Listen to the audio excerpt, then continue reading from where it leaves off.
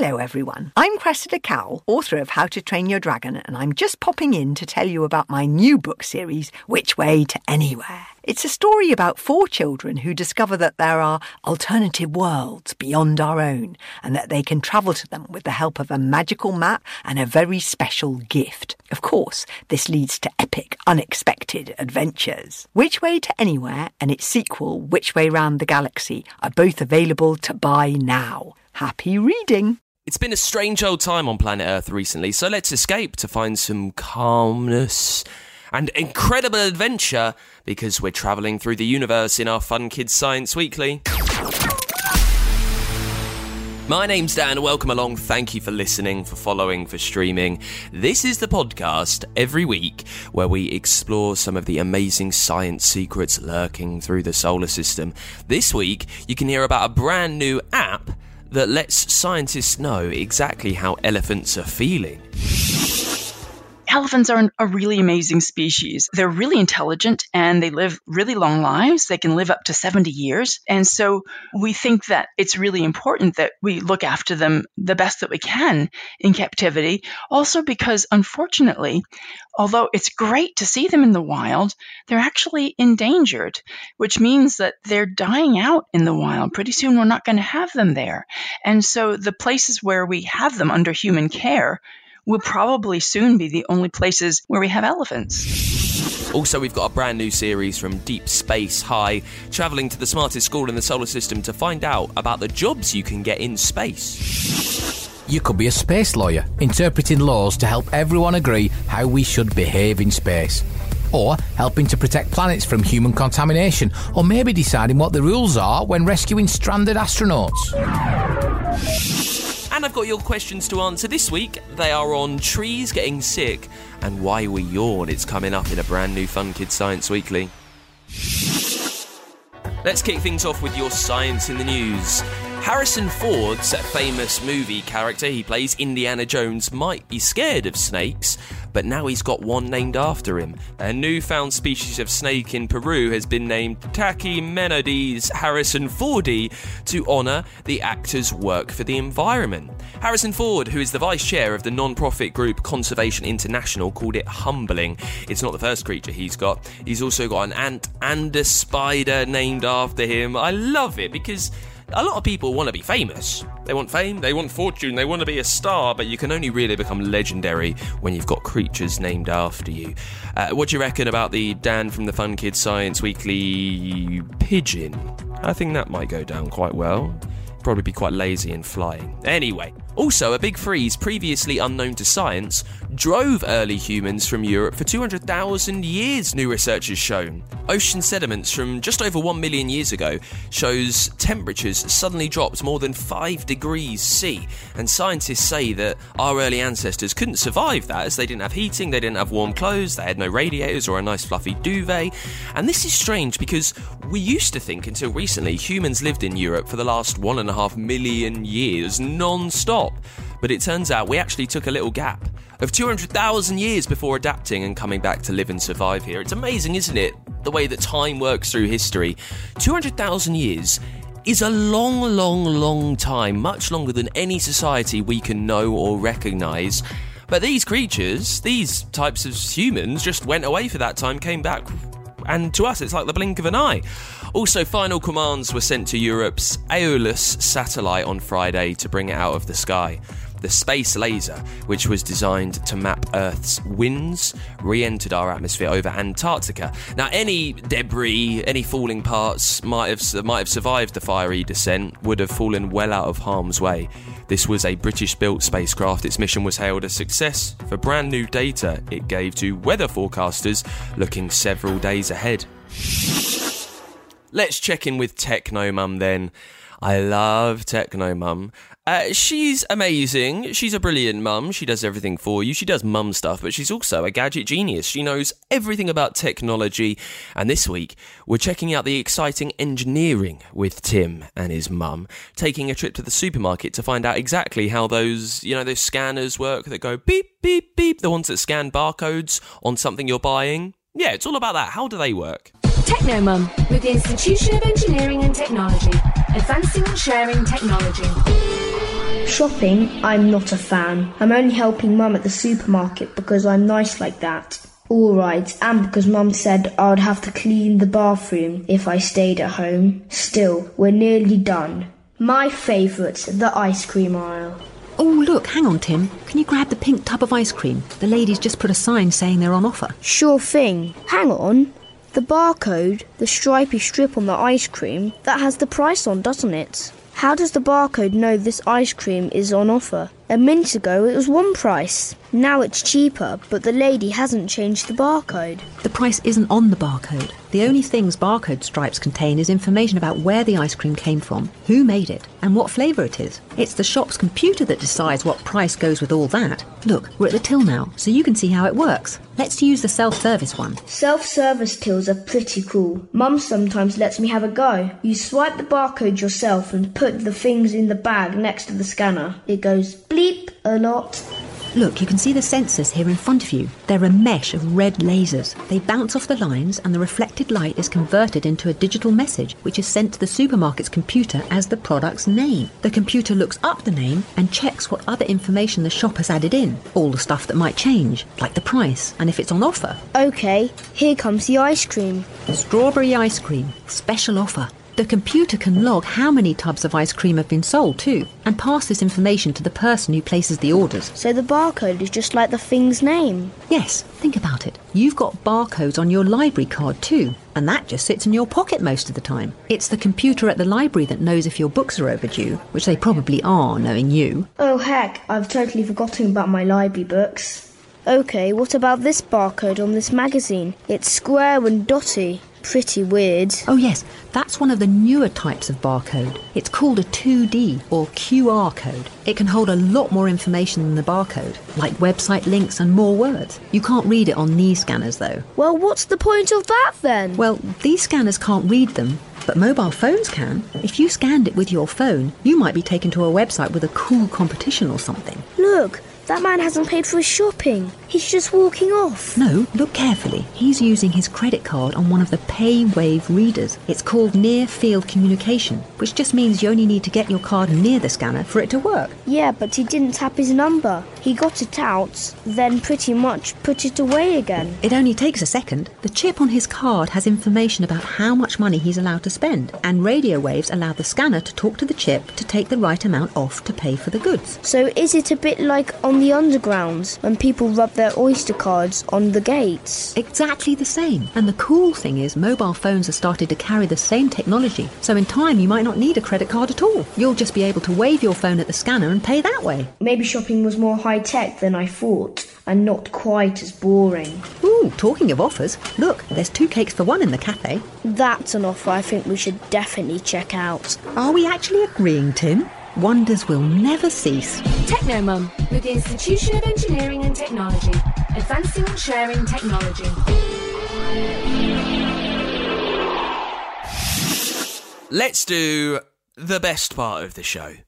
I mean, it's a brilliant podcast filled with loads of incredible things, but this is my favourite because I get to turn into a science detective, do a lot of digging, and find out the answer to your questions. The best way to leave them for me is as a voice note on the free Fun Kids app.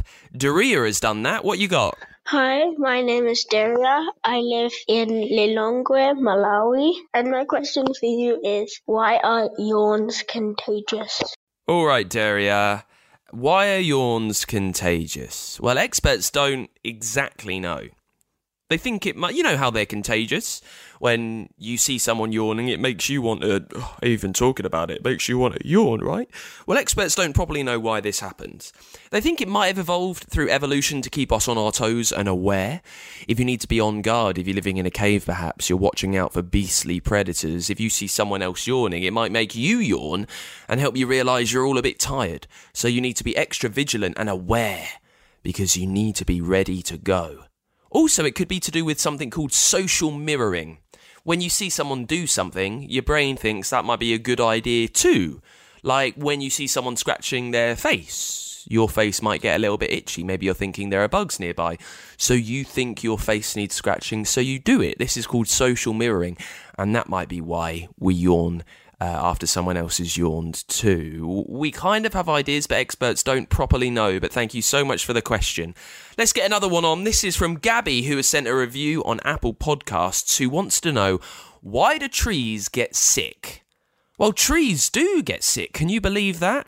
They look so big, broad and mighty, but they can get ill just like we do. Damage and injury can easily happen during a storm. And trees get diseases too, especially if they're lacking in nutrients or water, just like us. Also, pests, bugs can plague trees and cause them to lose their bark and decay. Sometimes trees simply get too much water.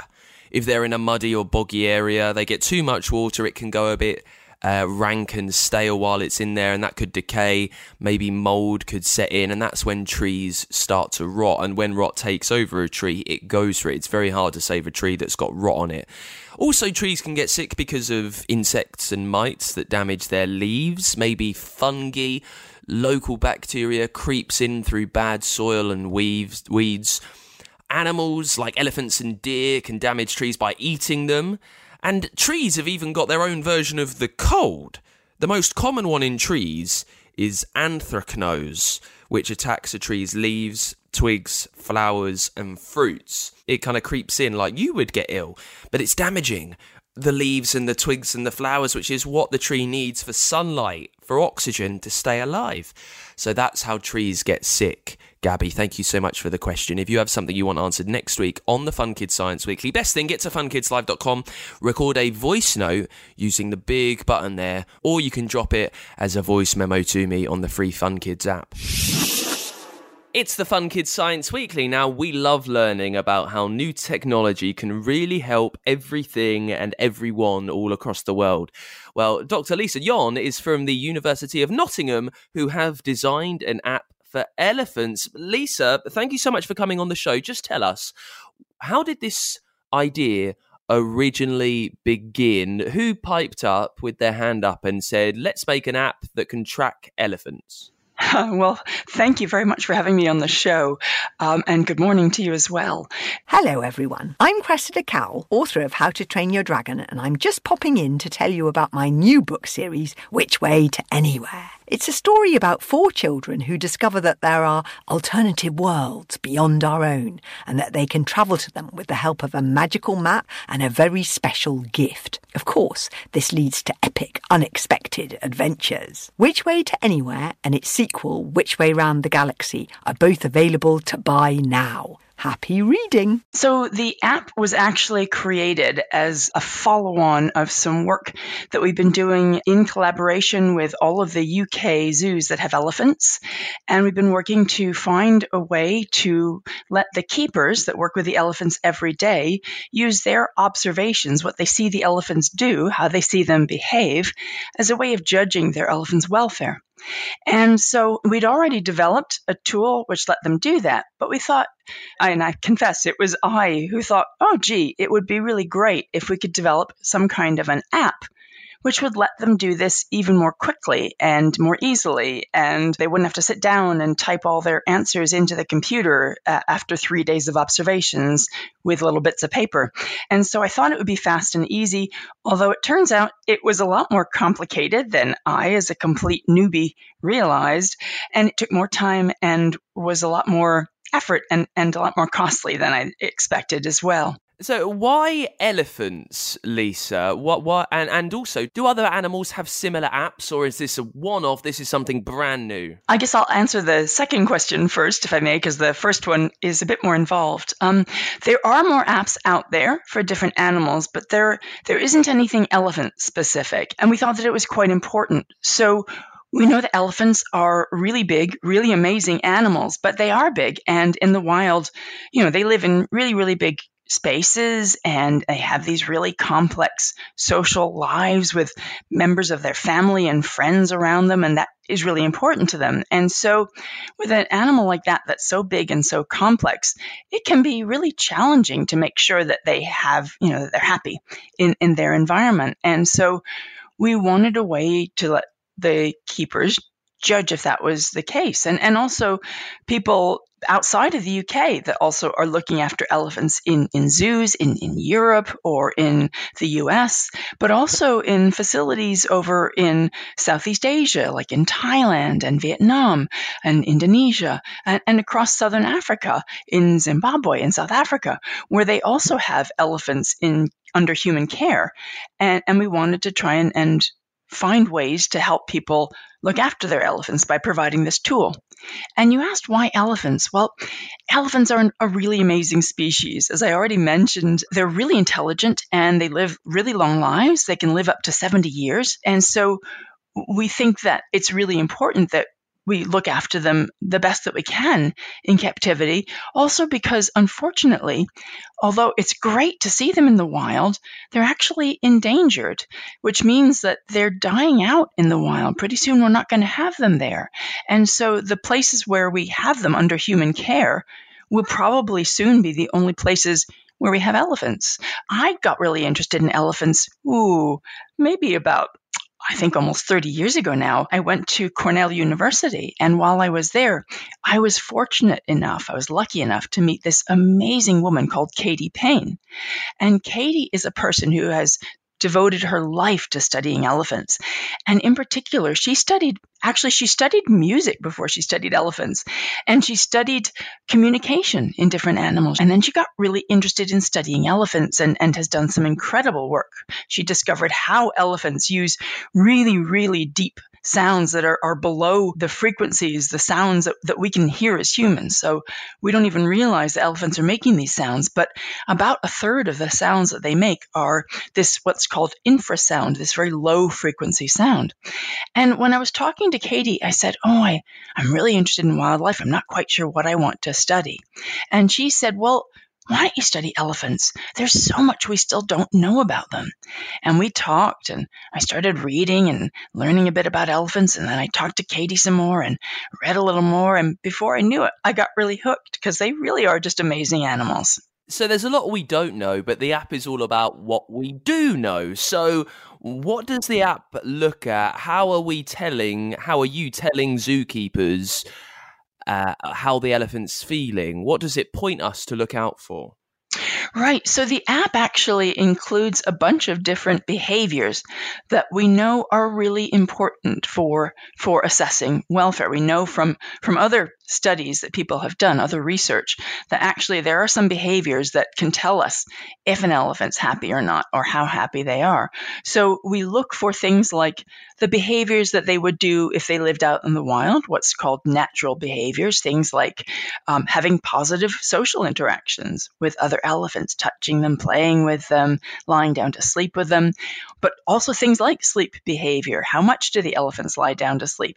And thinking about how similar those behaviors are in zoos or in other captive settings, how similar they are to what elephants in the wild would do. But also looking at things that like abnormal behaviors. There's something called a stereotypy, this behavior that an animal will do over and over again that doesn't seem to have any reason behind it. And that usually tells us that the animal is either really stressed right now or was stressed at some point in the past. So it's important to kind of understand and watch out for those behaviors. So we're looking for different behaviors that tell us, is the elephant happy? Is it enjoying things? Does it have a good quality of life? Or maybe to help us figure out if something's wrong and that we need to change something to try and make them happier.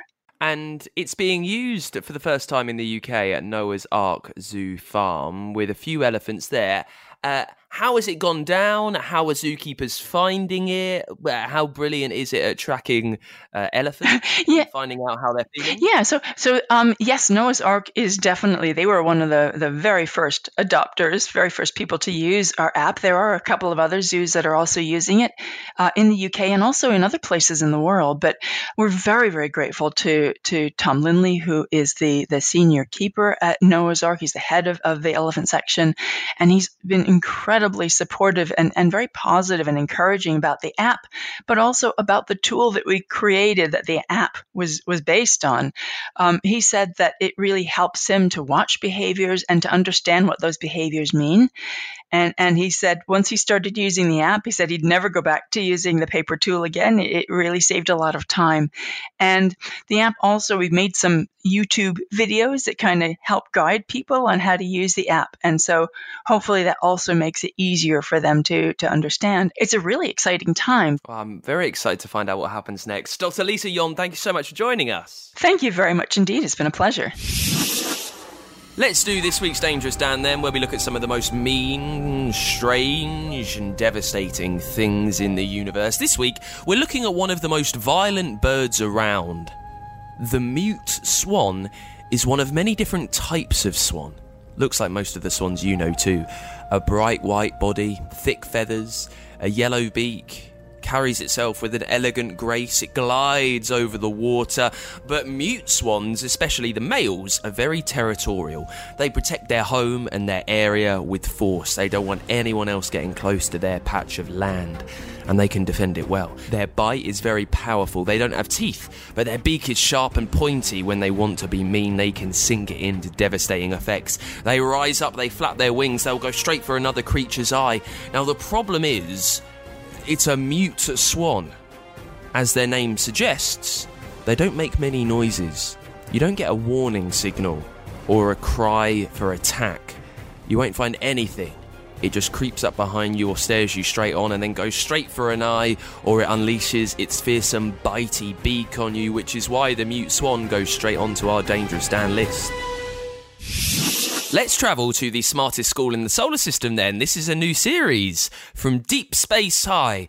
The brilliant students that are learning up there. We've got Professor Pulsar, we've got Quark, we've got Sam. It's called Space for All, this series. It's all about the different types of careers that are available in space exploration.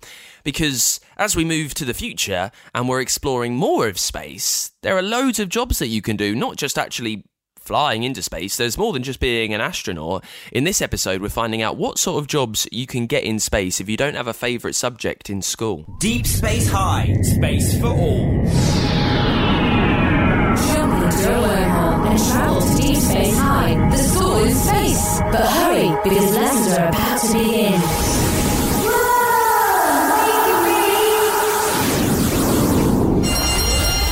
Just imagine us lot in the future. I wonder where we'll all be and what we'll be doing. Writing about missions, planning the trajectories of launches, studying the landscapes of new planets, recording the music of Mars. Quark, I bet you end up being a sports scientist running training sessions for astronauts. I just wish I knew what I wanted to do. I love it here at Deep Space High, but I don't really have a favourite lesson. Not all jobs are things you learn at school. Some are fields of study that you might only find out about when you're older. Come on, let's go on a whistle-stop tour of some of them. Computer sim, let's show them. We're in a courtroom. That's right, my lord. You could be a space lawyer, interpreting laws to help everyone agree how we should behave in space. Or helping to protect planets from human contamination. Or maybe deciding what the rules are when rescuing stranded astronauts.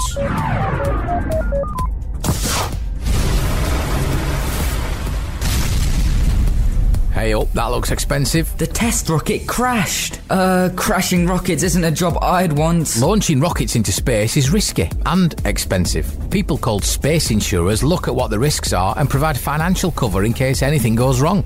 It can be quite exciting. You might have to visit the factory where the space vehicle is being built and also attend its launch.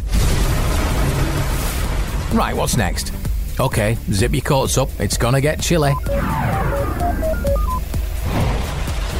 Forecasting the weather is of vital importance to spacecraft launches. If it's too stormy or the clouds are too thick, the rocket could be at risk. You could work as a meteorologist, Sam, using data from satellite radar and weather stations to make forecasts. As long as I could do it indoors. That doesn't surprise me. Okay, anyone hungry? Whoa! These are the packets of food astronauts take into space. Can we try them? Go ahead. Not bad. Tastes like chocolate milkshake. Many people and jobs are behind those little packets. Nutritionists work to ensure astronauts are getting the vitamins and minerals they need. Chefs will develop recipes that taste good in space. Food scientists will come up with ways to make the packets last for a long time. And designers will make packaging light and easy to use with no crumbs. Can I have another one? No time. And if you study medicine when you're older, there's a wealth of jobs in space for you. Everything behaves differently in space, whether plant life or animal life, including the human body. Space medics study the differences to help experiments run smoothly and to keep everyone in space in good health. Computer, back to class. Predicting weather sounds cool, but I like food. It would be cool to... I just don't know. It doesn't really matter if you don't know for sure. You've plenty of time to think about it. And things change every year. There'll be jobs in space in the future that we can't even imagine right now. Not least as space tourism is developing. You could be an air steward on a space plane, sell space holidays, or run a theme park on Theta. Now that sounds cool. Finally. And that means we've reached the final lesson. Well done, everyone. Class dismissed. Deep Space High, Space for All. With support from the UK Space Agency. Find out more at funkidslive.com/space. And that is it for this week's Fun Kids Science Weekly. Back with another Deep Space High episode, Space for All, at the same time next week. Thank you for listening. If you have anything sciencey you want answered on the podcast for next week, leave it as a voice note on the free Fun Kids app or at funkidslive.com. We've got loads of brilliant podcast series and tons more over on Google, Apple, Spotify, wherever you get your shows. You can get bonus episodes by subscribing to Fun Kids Podcast Plus 2.